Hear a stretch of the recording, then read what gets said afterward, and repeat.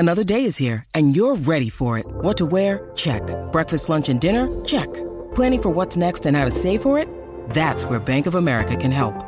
For your financial to-dos, Bank of America has experts ready to help get you closer to your goals.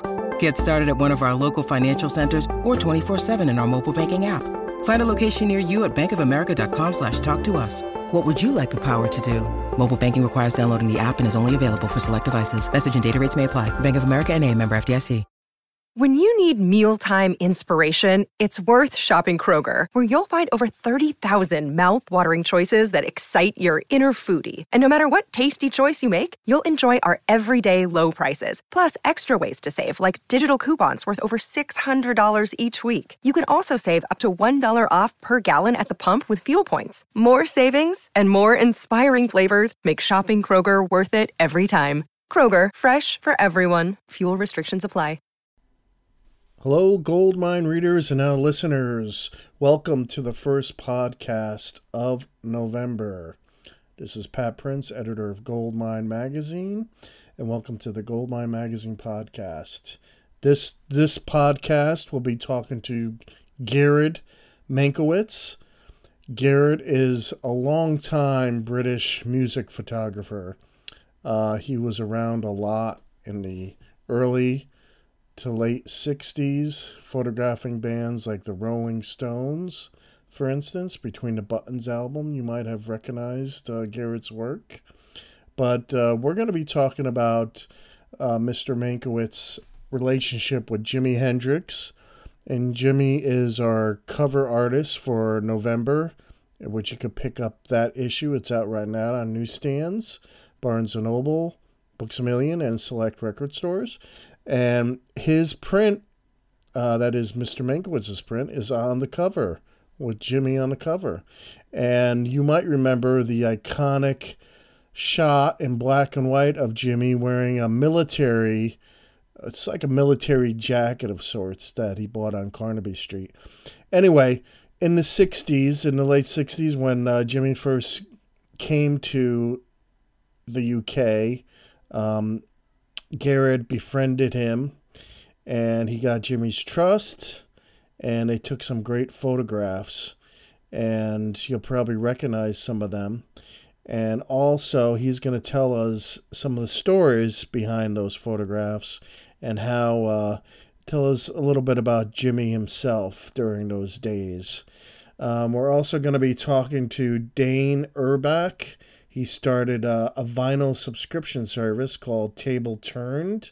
This subscription service is mostly centering on indie label vinyl. And it sorts by genre. You'll find that interesting. But I know just the fact that from our reader surveys that readers do like indie music, indie label music, indie rock music. So they probably will find this interesting. Vinyl subscription services have become pretty popular, but this one tries to focus on getting your subscription by genre and picking that genre for a year. Very interesting. But we'll get to that. We'll get to talking to Garrett Mankiewicz after this message. Hey, I'm Ronald Webb, and this is Patrick Prince. And together we host the Goldmine Radio Hour, the show that features the latest issue of Goldmine, the Music Collectors Magazine. Tune in Sunday at 7 p.m. Eastern Time on CygnusRadio.com. Hello? Mr. Mankiewicz, how are you? Pat, my goodness, you're a punctual person. I try to be. I'm not like a rock star. You are on the dot. It's Yeah. Perfect. Yeah. Perfect. So how are you? Good? I'm good, thanks. Very well, thank you. Having had a good year so far, and now in that sort of final couple of months which just disappear so quickly. Yes, I know. The holidays are upon us. It's amazing because I can remember putting together the January issue, and now here we are approaching December. I know, it's ridiculous. How are you, Pat? How are things Good. going? The cover came out fantastic. I think you're going to be very pleased. You could go. Good. I look forward to seeing it. You could see a sample of it on goldminemag.com, and I'm going to send you a JPEG of it. Thank you. I'd like that. And it's a wonderful image of what you and I'm trying to think of the designer's name. Costa. Yes, what you put together for this print. But I want to ask you. Let's go back to 1967, if you don't mind. Not at all. You were basically you were in with Hendrix, weren't you? Was it you were also in with the Stones, and of course that was because of their manager Andrew. And I think were you introduced to Hendrix that way? I was introduced to Hendrix by his manager, Chas Chandler. Got you, because Chas was obviously upon the scene, and you probably had taken photographs of Chas yourself, correct? As a matter of fact, I never photographed the animals, but I'd become friendly with Chas because he was getting involved in management, and he was getting involved with some managers for whom I did a lot of work, and I think I met him like that. And that's how he came to ask me to photograph Jimmy, because he'd known of my work with other artists that his management colleagues had been involved with. Right. And now, at the time, you were taking a lot of photos of the Rolling Stones, and of course, we featured you in our March issue for the iconic Stones cover. Now, at that time, the Stones were going through a transition, and that's when Andrew was leaving, and you went with Andrew, correct? Yes, I never want to create the impression that I had any option. It wasn't a question of would I stay with the Stones or would I go with Andrew. The Stones had made it quite clear that they were moving on from Andrew, and that included moving on from me. They'd already introduced Michael Cooper into the mix, right, and I knew my days were numbered. Gotcha. So my loyalty at that moment was to Andrew and not to the Stones. As far as I was concerned, I was somewhat alienated from the Stones by that time, and the best had been and gone for me. Well, like you said in our interview back then, after Between the Buttons, it seemed like, it was like kind of like a mutual parting creativity, and your creative juices were moving elsewhere. So I think it was just natural. Yes, I think it was natural as well. And it felt natural, but it felt at the same time quite harsh because of the nature of their bust-up with Andrew. Yeah. Not really their bust-up with me, but their bust-up with Andrew, right, which wasn't pretty to witness. Right. But it looking back, it was completely logical and completely natural. Now, did you hit it off with Jimmy right away? Getting back to Jimi Hendrix? No, he was such an easy man to get along with. He was so charming and so sweet-natured at that moment in time. Yes. That in our initial introduction, Chas introduced me briefly. We were at a club. Jimmy had been playing for the gathered British press and certain well-established musicians of the time. And he just introduced me. Jimmy was extraordinarily polite and charming, and basically we had a few words together, and I just said, I look forward to seeing you in the studio and taking some pictures. And he said, yeah, we shook hands, and he moved on. Do you remember the club? It was called the Bag of Nails. It was on the fringes of Soho, in a place called Kingley Street, which is parallel to Carnaby Street, sort of sandwiched between Regent Street and Carnaby Street, right in Soho, right in swinging London, really. So Jimmy shows up to your studio, and you took the iconic photo, I guess, right away with the military jacket, right? That is such an iconic photo. Most of our readers will recognize it, and it was in Mason's Yard. That's where your studio was, correct? Indeed, absolutely. Right next door to the Scotch of St. James discotheque, which actually was where Chaz used to hang out there a lot. And Chaz took Jimmy to the Scotch of St. James on the night that Jimmy landed in London, and he busked with the in-house blues band. And so on the night he landed, he actually played, in a way, his first gig at the Scotch of St. James, which was next door to my studio. Not that I knew anything about it at the moment, but that's apparently what happened. Had you been hearing a buzz about Jimi Hendrix at that point? Not when he arrived. There wasn't a buzz. Chaz flew him in, and then they started to create the campaign and the buzz that came on pretty quickly. I mean, I think he landed in sort of October, maybe late September or early October. By the end of October, he was pretty much launched.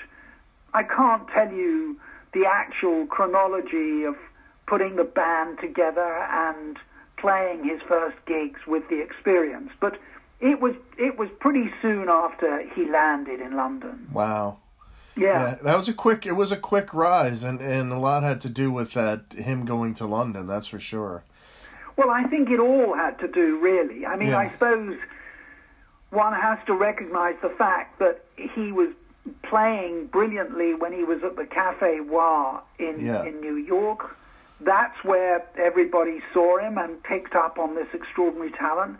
And as Chaz told it, I couldn't understand why nobody had picked up on Jimmy. And so he proposed to Jimmy that he come to London and that they launch his solo career in London. And I think Jimmy has said, what did he have to lose? Nobody wanted to know about him in New York or in America. So he came to London with Chaz, and then it all took off.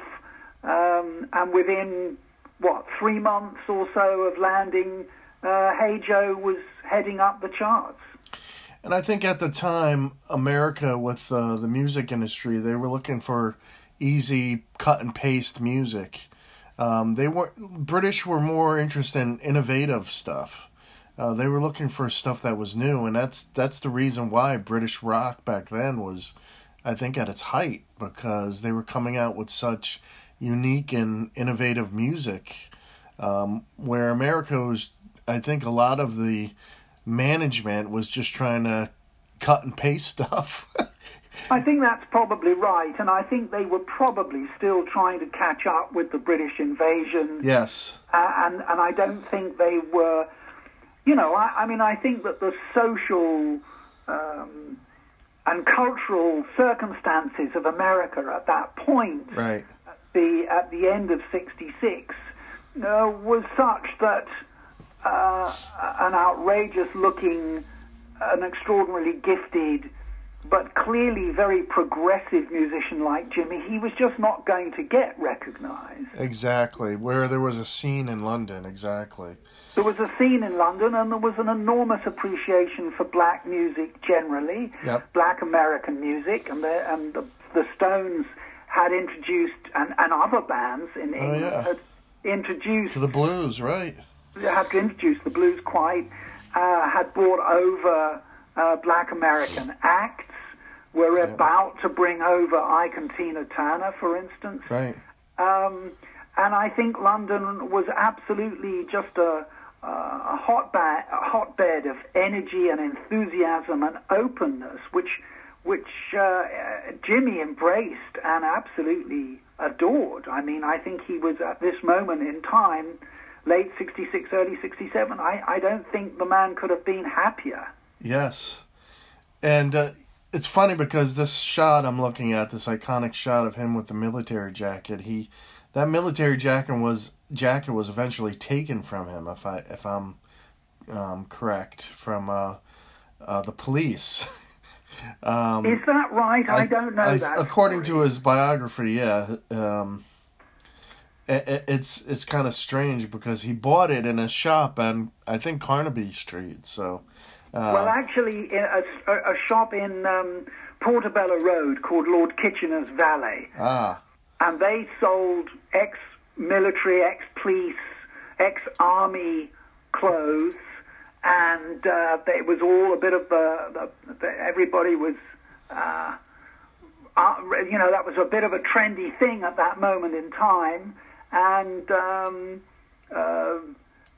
Jimmy just was introduced to that, and he just took to it like a duck to water. And of course, the rest is history, really. Let me ask you a little bit about the technique with these shots. You switch from black and white, and then you use a blue gel, right? And then, which came out fantastic.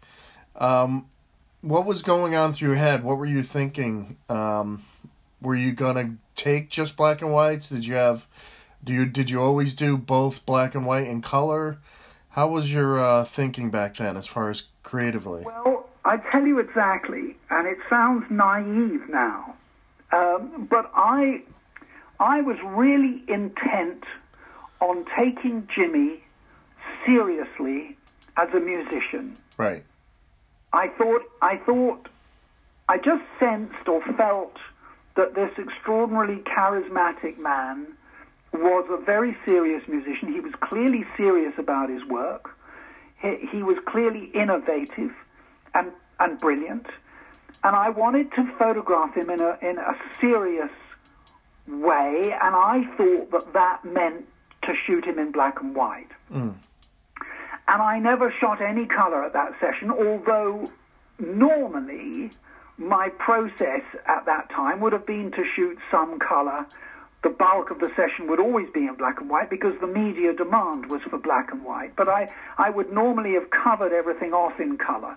I didn't do that with Jimmy. Color felt poppy and lightweight. And I wanted to take serious portraits of him in a style that I felt was a serious portraiture style, reminiscent perhaps of Richard Avedon and Irving Penn, who were my major influences. Gotcha. And I was determined to treat him seriously and to treat him with dignity and honesty and authenticity, and those were my reasons for not shooting color. Gotcha. Now, how did you come up with the idea to turn one of these photographs into a silkscreen print? Well, my colleague David Costa, who's a graphic designer and who I'd worked with very closely for many years, he created a silkscreen, an original silkscreen, for an Eric Clapton cover that he did. And that's what introduced him to the process. And he said to me, we ought to do a silkscreen together. And from that, we did a pair of Jimi Hendrix. We settled on Jimi Hendrix, and we did a pair of Jimi Hendrix silkscreens. And quite soon after we produced them, I got a call from Jimi Hendrix, the estate's management, Gotcha. saying that they were creating an exhibition in America and Europe that was an art exhibition based on images of Jimi Hendrix. And I said, well, hold on, let me stop you, because we have just done exactly that. We have just produced 2 art images based on my photography. And the manager at the time, what's his name, Alan Douglas, came over to the studio. He was in London, and he came over to the studio, I think that afternoon or the next day, and we showed him the 2 pieces, and he just went mad for them. He thought they were fantastic.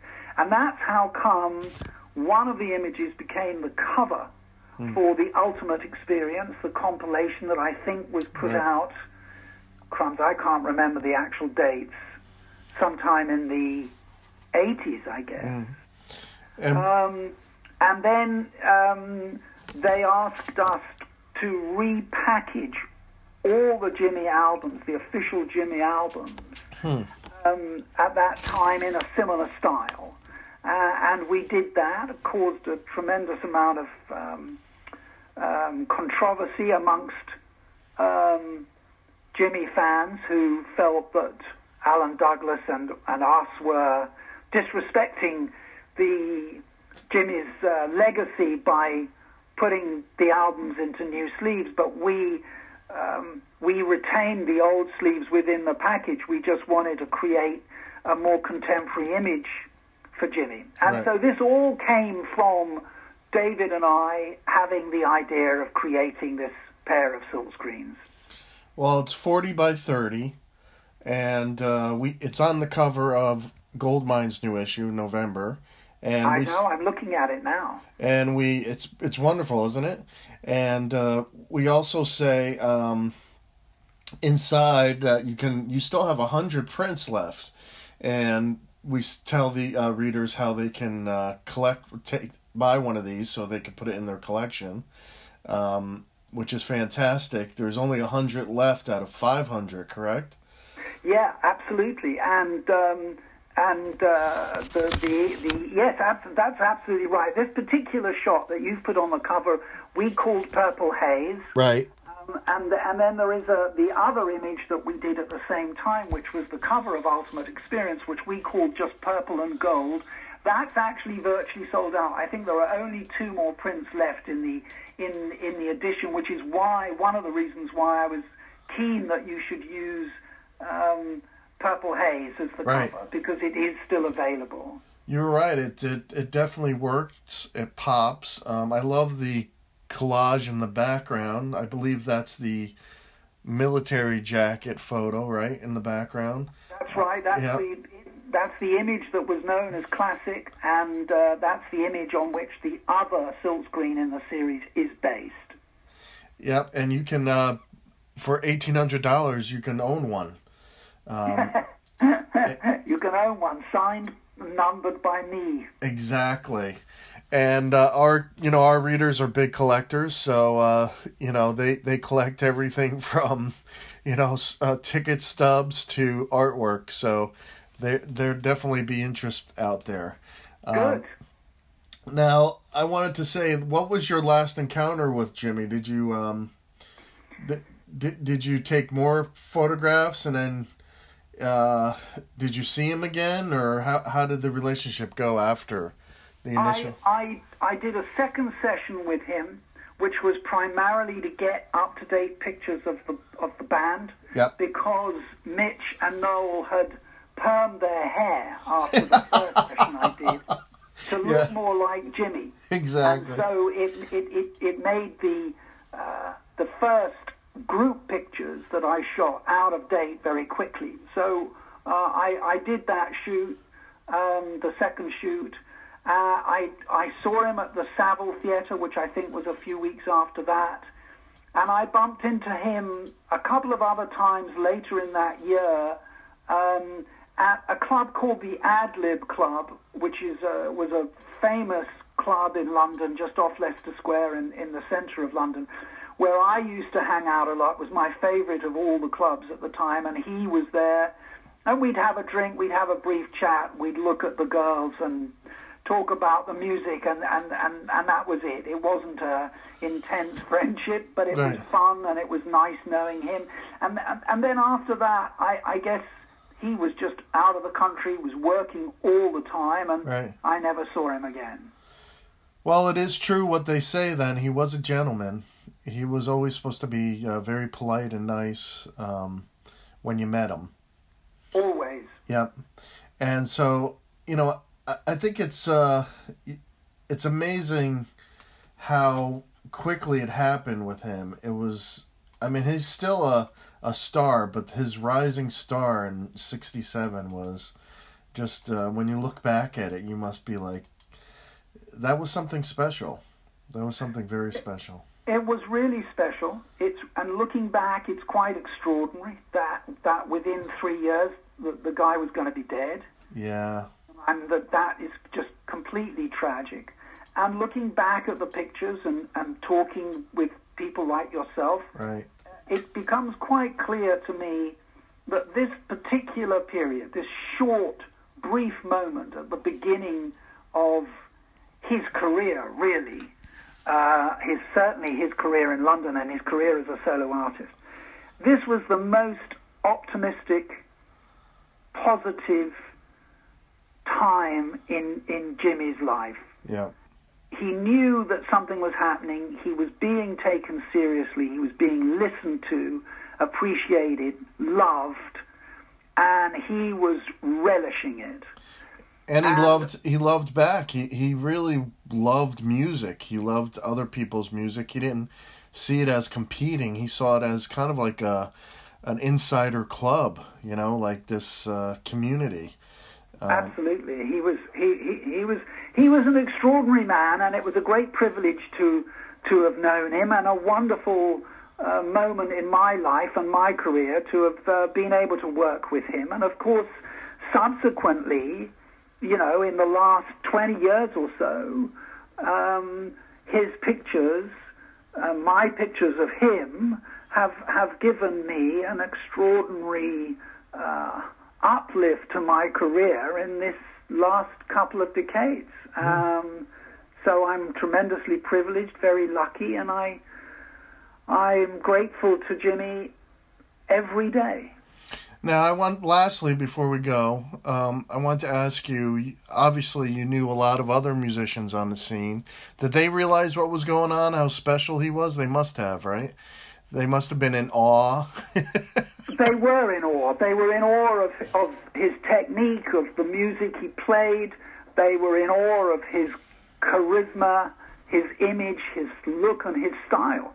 He was an extraordinary person, this extraordinary man, suddenly in our midst at the end of '66.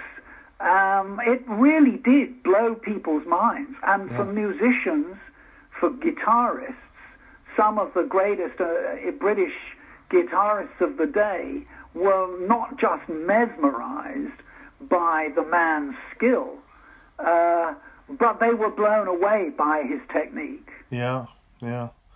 Okay, well, great. Well, thank you, Garrett. And I hope that everyone goes to Mankiewicz.com and they can look at your art. And you got a nice photo gallery going immediately as you go to the site of Jimmy, and also Rolling Stones. Quite a few. Marianne Faithfull, I see, is here. Yeah, it's a sort of introduction to all the galleries within the website. So yes. If there's somebody you like within that sort of opening gallery display, you click on it and it takes you straight to the particular gallery within the site. There are several galleries and an awful lot of photographs, and hopefully people will find something to enjoy, not just Jimmy, but hopefully other artists as well, and I look forward to some feedback and some response. Well, thank you for sharing your life experiences. That's always special to talk to you. Well, thanks, Pat. It's a great pleasure. Thank you for asking. Well, thank you, Garrett. That was Garrett Mankiewicz, and just talking about Jimi Hendrix, what a special person as well as musician he was. And we're going to now get on the phone. And we're going to get on the phone with a new subscription service, a vinyl subscription service created by Dan Urbach, and it's called Table-Turned. And you could go to table-turned.com. And let's get Dane on the phone here. So, Dane, tell us a little bit about the Table Turned venture. When did you start it, and we'll get to why in a second, but how long have you been in business now? Well, really, we kind of launched, it's actually kind of funny. I think we launched exactly a year ago, probably I think on November 1st.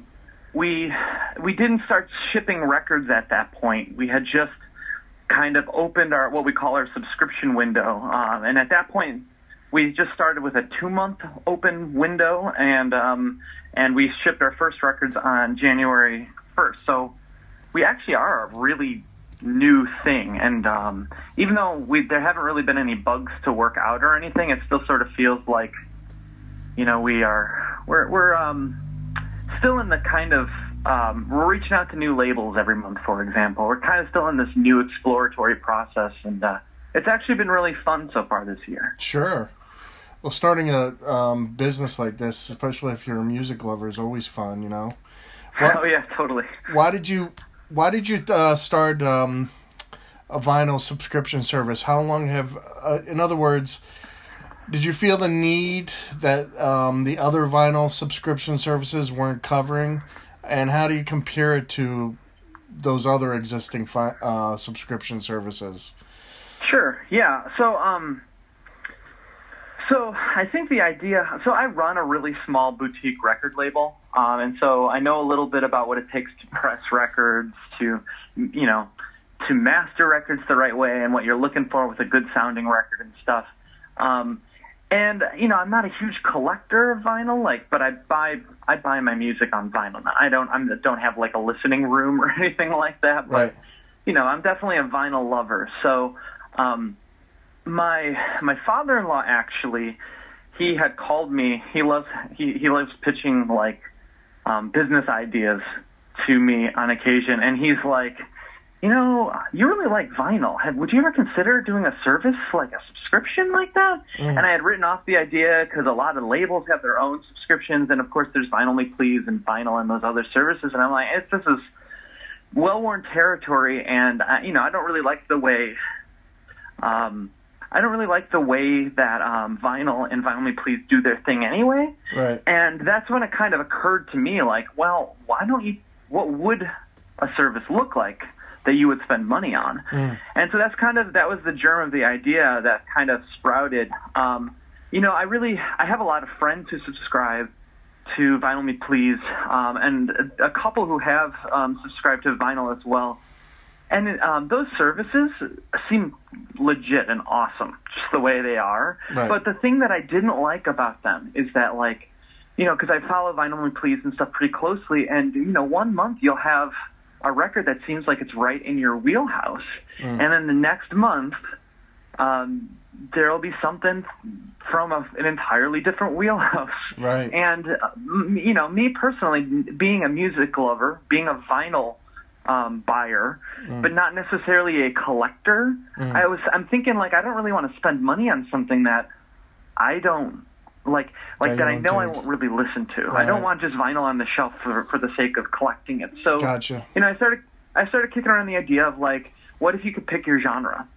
And from there, a lot of other big differences started popping up. Like, I want to be more indie label centered, and I want to work with labels, and instead of like pressing our own records, for example, which is what Vinyl Me Please does, I kind of want to buy the records from the labels and throw some of the money back at them, and so that's part of the idea, is to somehow kind of help everyone who's involved with the music, with with music culture. The buyer gets a very reasonably priced record of the month club. The record label gets more exposure and more sales, and our service gets to grow as well, which is not, it's not quite the same thing with, that's not quite the same mission statement to some of the other subscription services, and that's fine. Like, they got their own thing going. Right. But in that way, I see them as less competition and just another, option on the menu, Sure. Now, basically, with the genre, you seems like you're expanding. But so far you have two specific genres, right? Noise rock and Americana punk. Correct, yeah. And actually we've done, I'm sorry to interrupt, but we've actually done two other rounds. So we've had other genres in the past year as well. But these will be the genres for 2018? Is that how it works? Or yeah. Okay. Yeah, so starting January 1st, we'll start shipping a year's worth of records for each of those genres. Yep. But we'll probably open another round of options right on January 1st, and so, like, in July, the next round will ship too. So we'll always kind of have four genres out there and being shipped. Gotcha. And always have two more on deck, What are the other two that you started? So our kind of initial round, we call round 0 because Right. it was kind of a proof of concept, right? We focus more on the genres that are kind of in like kind of my, I would say, expertise, being pop punk and emo. Okay. And we definitely focused more on like the 90s emo and more of like the revival kind of from that sound. Gotcha. And there were a lot of really cool labels that were putting some cool stuff out. And then so our second round, we wanted to stay in, you know, the indie rock realm without getting without staying too much in the punk realm. So we went with grunge revival, which is what we call it. It's definitely like more stuff inspired by grunge. And then post rock, which is I don't want to call it a guilty pleasure, but maybe like, you know, I'm a punk guy, you know, like I was born and bred on like, you know, like skate punk in the 90s and stuff. And so to sometimes just want to put on like a quiet instrumental, like piano kind of thing. Okay. Kind of, you lose your punk credibility a little bit, but you know, I love post rock, and this has been like those two genres for me have been cool because I've been discovering a ton of music while I've been buying and shopping around. So Right.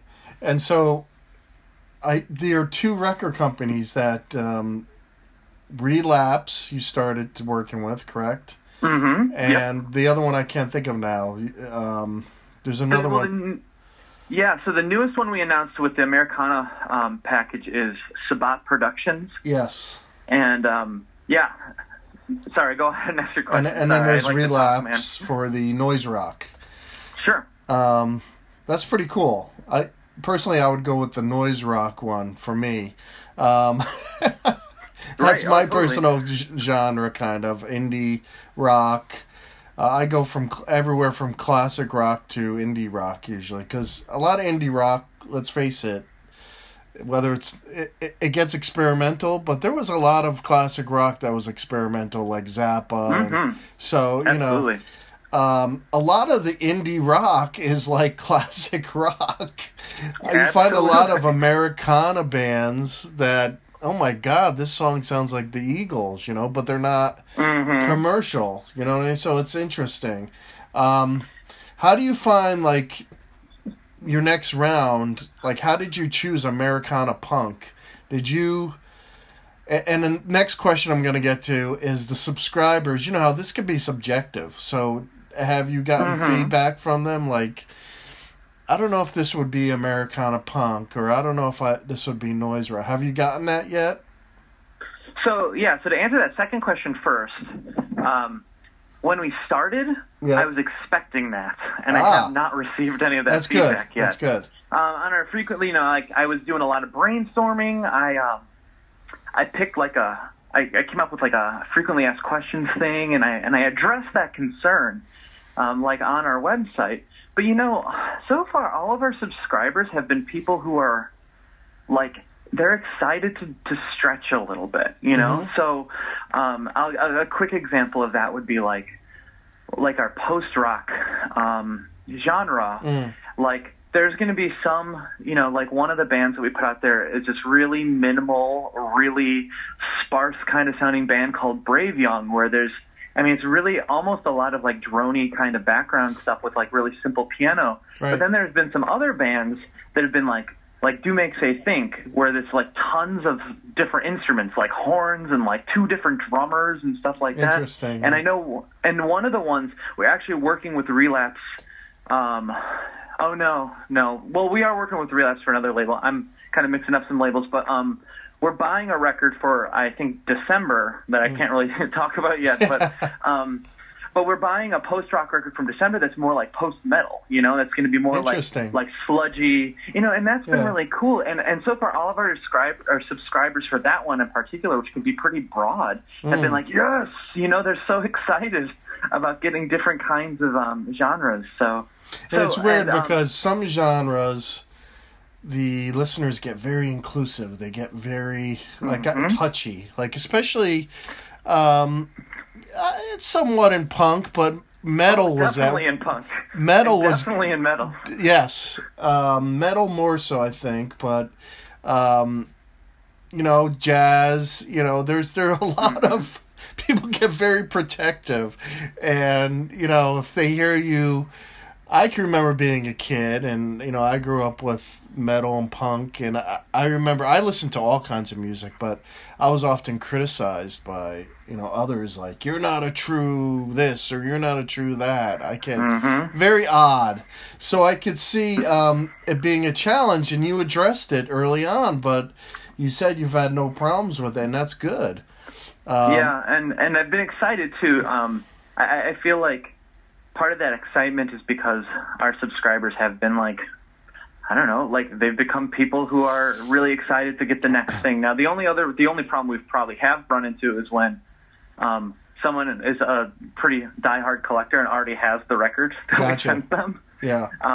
But those are kind of easy fixes too, because we have, we can offer them something else as a replacement and all that. But I agree with you because, like I said, I grew up kind of in a punk world, and if I listened to a certain band, they'd be like, "That's not punk. What are you listening to?" And it was like, well, it's kind of rock music still, and I was also, I was also in a ska band, and so I really like reggae and ska and stuff like that. And of course, like, in the late '90s when it got very popular, it was not you were not allowed to like that stuff either. So.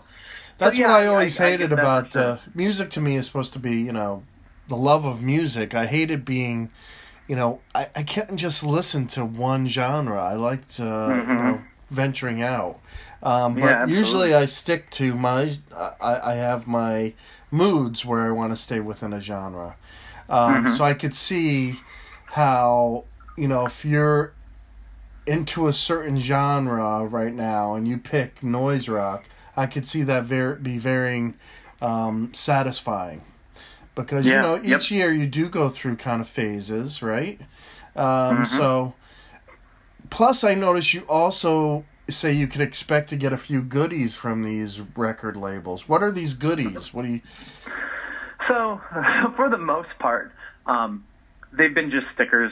Or samplers, like That's cool. CD samplers. Yeah. I mean, and to me, like part of the reason that part of the pitch to the record label is like, we have a modest subscriber base, but part of the appeal is like, hey, here's your chance to sell X amount of people on your record label. They might not have even known who you were, or maybe they do know who you are, but they've never given your music a shot, or maybe they've given your music a shot, but they don't know all the other awesome labels that you have, or awesome bands and records that you put out too. So, like, give us everything that you think would help them become lifelong fans of your label.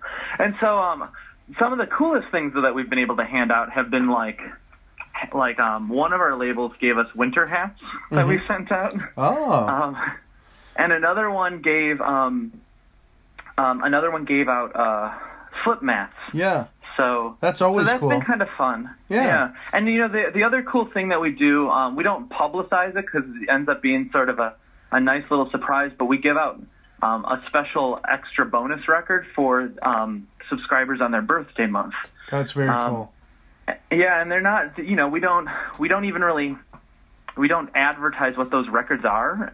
They just end up popping into their, package that week or that month, and with a little birthday note. And they're usually really cool records too. They're for our post-rock one, for example, it's a band that kind of helped construct that post-rock sound, and for our pop-punk one, it was a band that we knew was just getting signed to a kind of a larger label, and that they would get a lot more exposure. So here's their first EP before this band gets out there a little bit bigger, like that kind of stuff. It's exciting to discover new bands for a lot of listeners. Yeah. Yeah. I could also see you going into like another genre that's big, like prog. Prog is the same way, where people are very passionate about a genre. So yeah, there are definitely a lot of, as years go by, you can definitely gather more genres. Absolutely. And I think that's the fun, is at a certain point, like, I know my area of expertise is going to, only get me so far, so I'm going to bring in friends, I'm going to bring in other experts. Yeah. And I've even kicked around the idea of, like, asking someone else who's like, out there and an expert who runs a website or who's a journalist or somebody, or even just like another musician, like be a special, like we'll do a special package curated by some of these people. Hey man, you could always ask me. I will seriously consider it, Hey, one thing always with, vinyl is the shipping aspect, and that could be complicated. The way you pack it, if you, I know some services don't include insurance, some do, some only ship in the U.S. and not even Canada. But right. I can understand all that because I've bought vinyl and sold it or etc.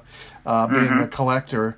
Now you are in the U.S. shipping only in the U.S. right? Correct? Not Canada or overseas. So we technically recently opened up to internationally, like about 6 months ago. Oh. Yeah. Now, of course, there's that huge, enormous asterisk that goes along with it, which is it's extremely expensive. I mean, there's just no way around it. But we did have a lot of people asking us, "Do you ship international?" And we had to keep telling them no. But if there is hypothetically a buyer in Europe who's willing to cough up an extra 100 because they're going to be able to get records that typically don't come to Europe. Right. Actually, I think it probably is another extra $100, for the whole year's worth of shipping, something ridiculous like that.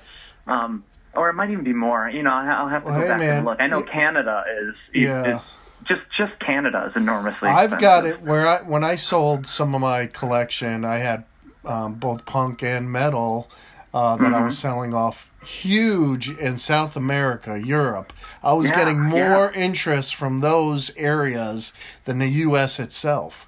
It's true, and my record label, when we put up pre-orders, we end up getting a lot of orders like in Europe, in Germany, and in Great Britain and stuff like that. It's kind of interesting to see like that things like vinyl is way more international than it seems. It just sort of stinks that it's so limiting in its shipping. Oh, I hear you. I've never had a problem, but I hear from other sellers and buyers about getting into the whether it's packed correctly or whether it's insured or this and that. So I hear all these problems, and it can be complex especially when you get into shipping internationally. But you said you kind of limit it. You have to, I guess. Yeah, absolutely. Well, I wish you all the luck, man. Thank you for the interview, and it's table-turn.com. And I recommend my readers for Goldmine to check it out. And I'm anxious to see. I might join myself to the noise rock one. So sweet, that would be so awesome, dude. And I hope that we keep in touch. If you do become a subscriber, let's get on the phone again and talk a little bit about what you've received and what you've dug and what you have. I would love to. Yeah, that would be awesome, man. Well, thanks, man. Thanks so much for doing the interview, the podcast. Thanks, Dane. Okay, thank you, Dane Urbach of table-turned.com, a new vinyl subscription service. Check it out. Well, thank you, listeners. It's been fun, and we'll see you next time. Don't forget to go to goldminemag.com for exclusive content. Also, pick up the issue. Jimi Hendrix on the cover. It's there, November. It'll be at Barnes & Noble, Books A Million, and select record stores. Thanks for listening. Bye now.